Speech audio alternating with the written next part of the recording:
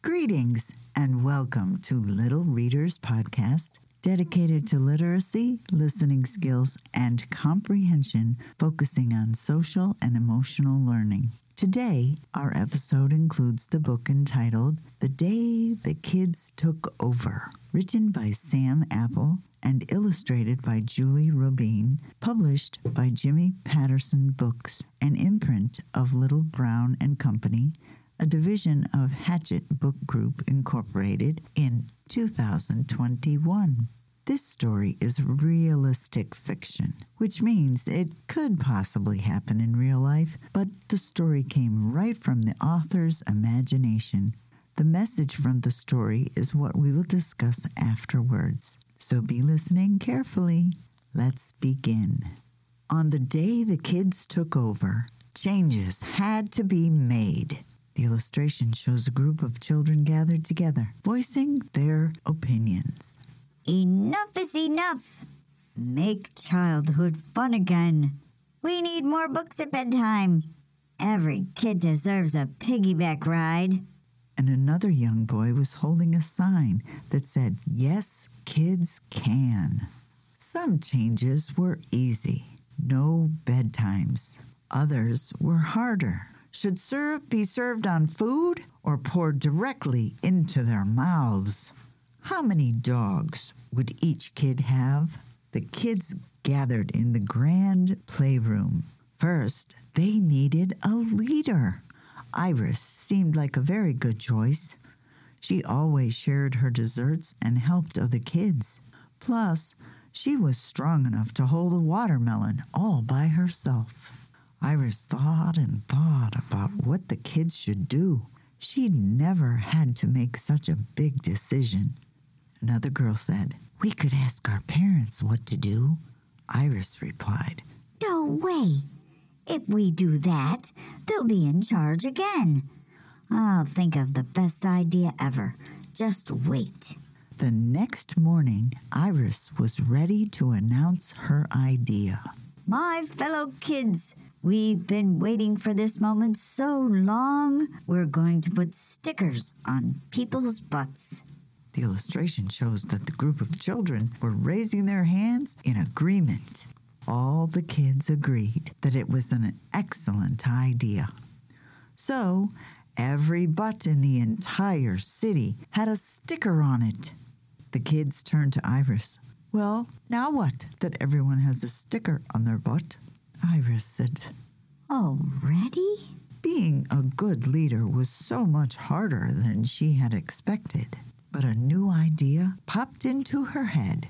Come on, everyone. Let's roll. When they were tired of rolling, Iris told the kids it was time to replace the sidewalks with trampolines. Next, they went up in hot air balloons and made it rain marshmallows.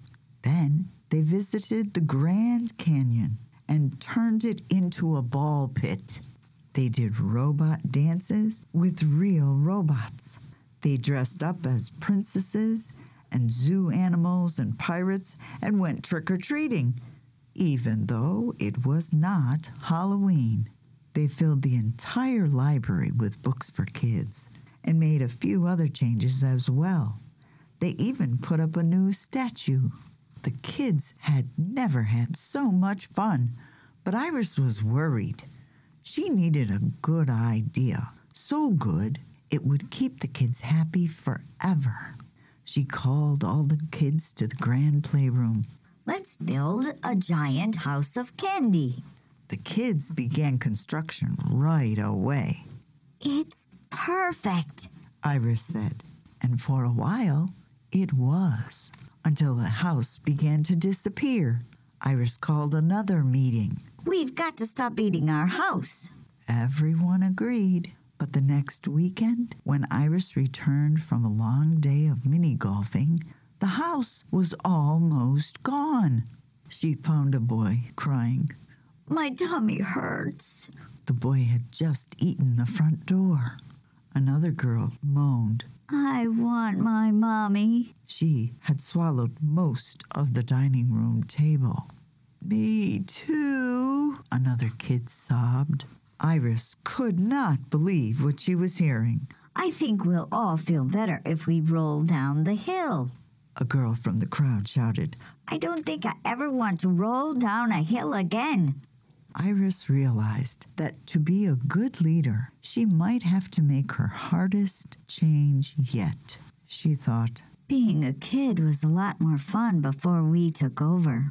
Her dad heard her say that. He knelt down and said, I think it's time for all of us to talk about who should be in charge. The kids and adults gathered around a long table. They argued over the details for hours and hours. Iris proclaimed, You have to read us one extra book at bedtime. And when they finally reached an agreement, the adults took over again. The last page shows Iris all tucked in bed, and her dad says, Good night, Iris. Love you.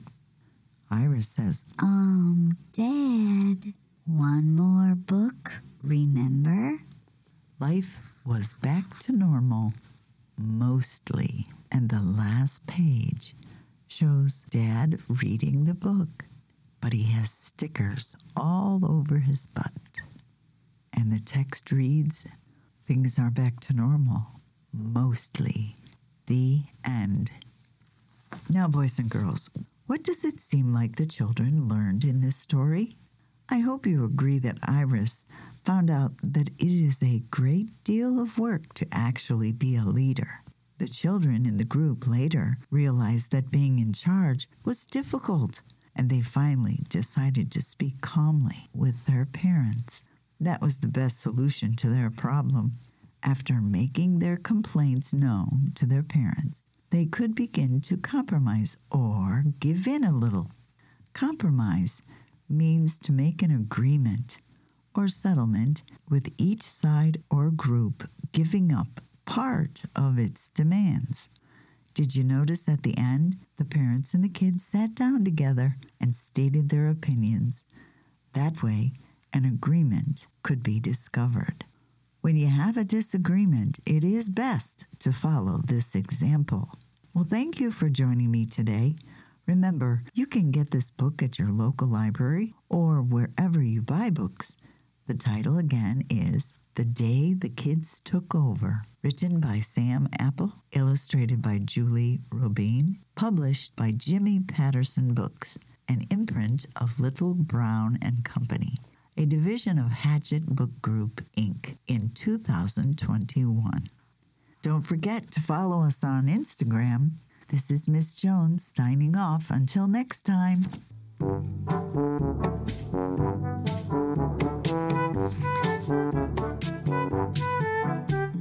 Stay safe, stay healthy, and be happy.